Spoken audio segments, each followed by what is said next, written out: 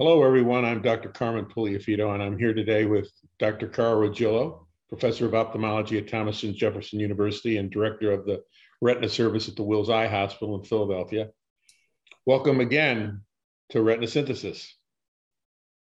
Thanks, Carmen. Happy to be here. Thanks for the invitation. So today we're going to talk about some late-breaking news from Kodiak Bioscience, which is the phase 2/3 results of their KS301 agent for the treatment of wet AMD. Carl, can you tell us a little bit about the study design? Sure.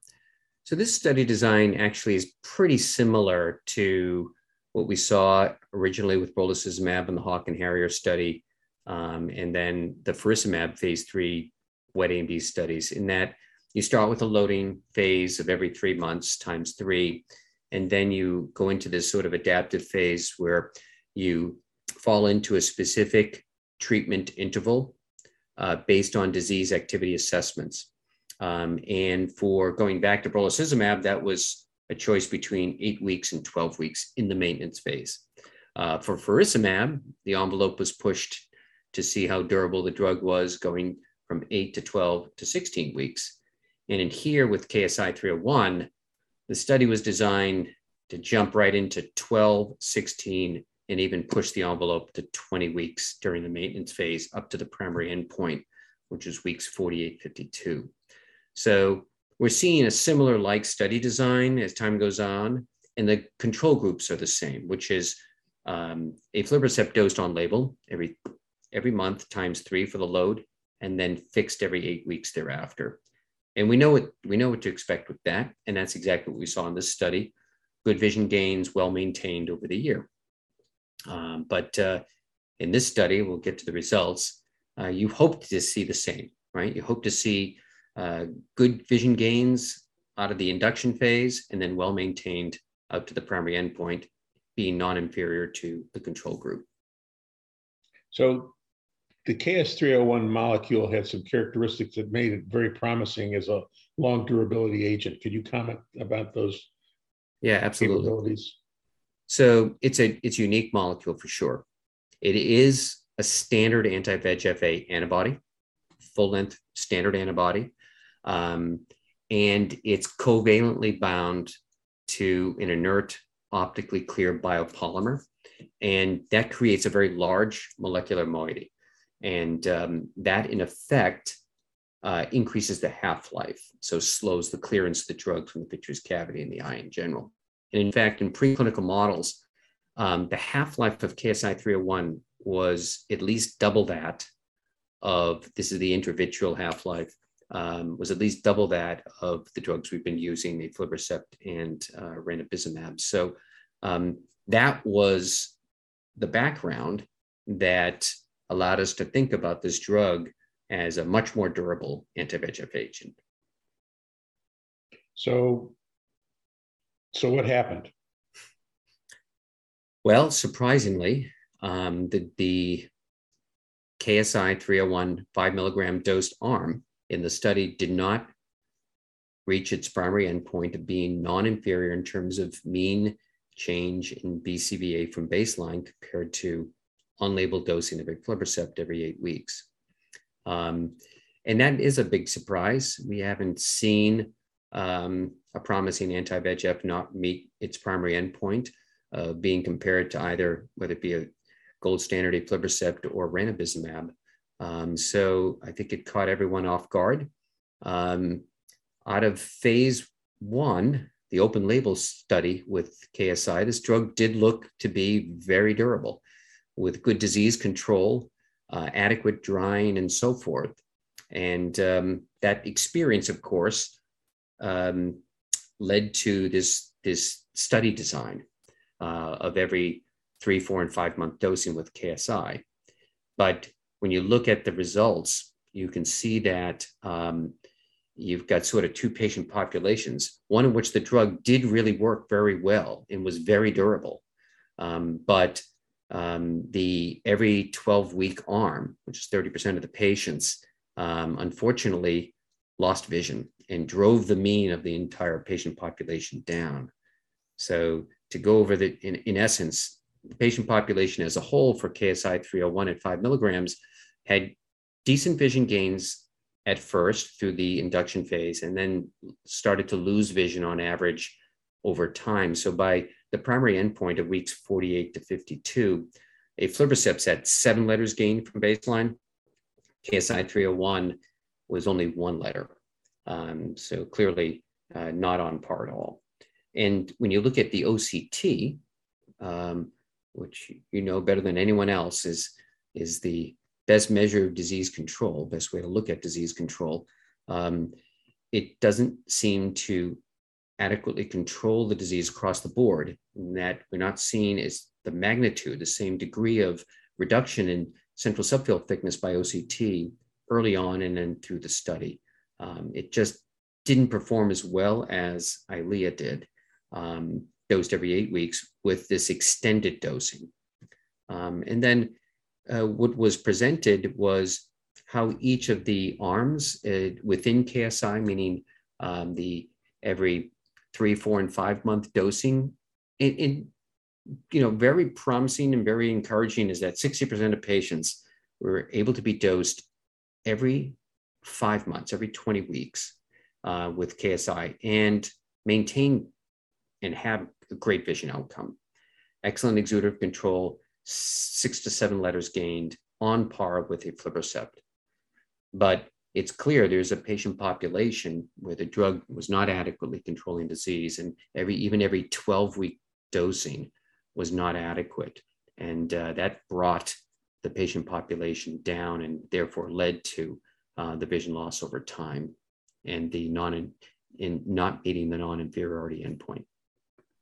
Well, we know that there's a tremendous admixture of patients with wet macular degeneration. There are patients that have a low treatment burden and then patients that have a high treatment burden.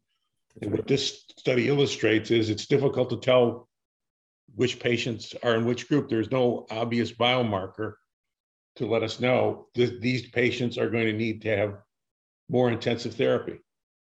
That's absolutely right. There's been no study with any of the drugs we've been using, any of the anti-VEGF-A drugs, that allow us to predict at baseline how intense treatment needs to be for adequate control of disease, whether they need drug every 4 weeks, 8 weeks, 12 weeks.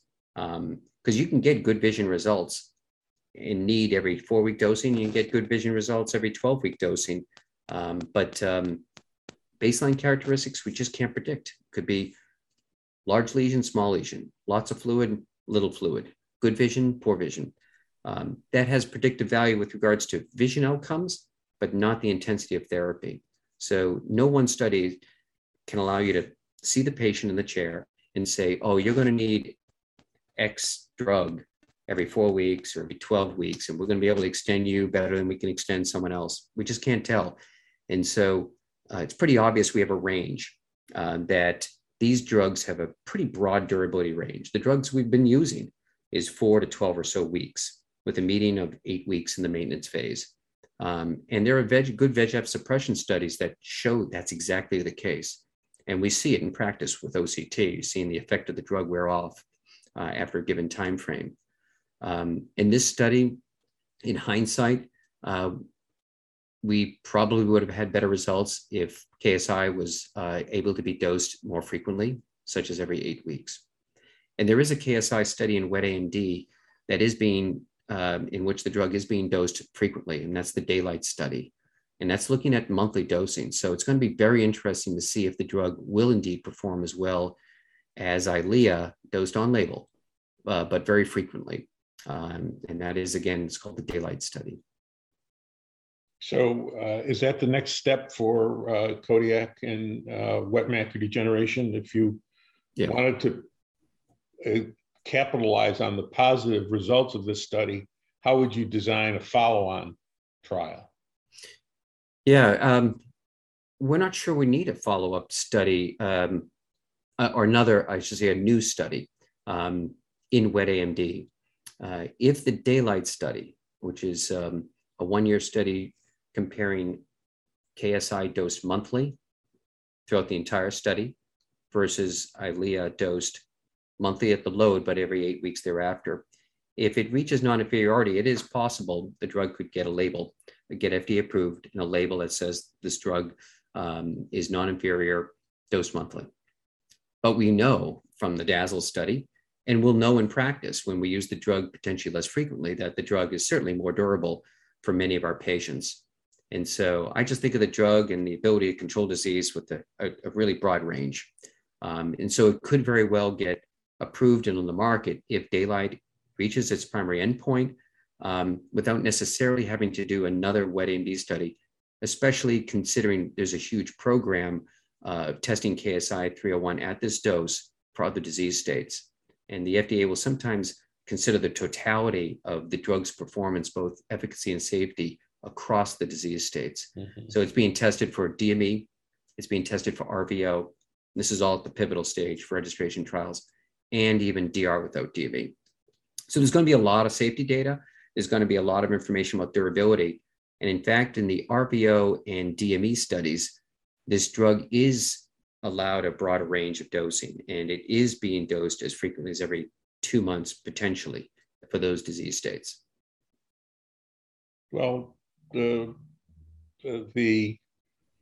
getting it approved would be one thing, but it would be also have some kind of label that would let us use it in those patients that could use it with 20 weeks.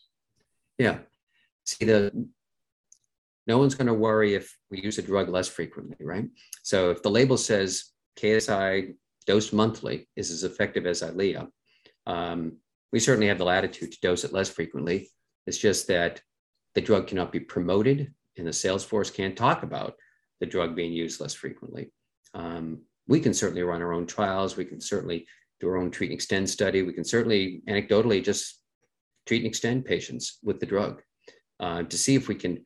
And in fact, I think it'd be nice to have a drug that might control 30, 40, 50 or more % of our patients being dosed every 5 or 6, I mean, sort of 4 to 5 months maybe. So I think it will have, to have this drug available will be beneficial for our patients and those of us in practice. Well, listen, thank you so much, Carl, for your help on bringing this late-breaking news to our audience. And we'll be following on because I think KS301 does have a future. Yeah, I agree. Thank you.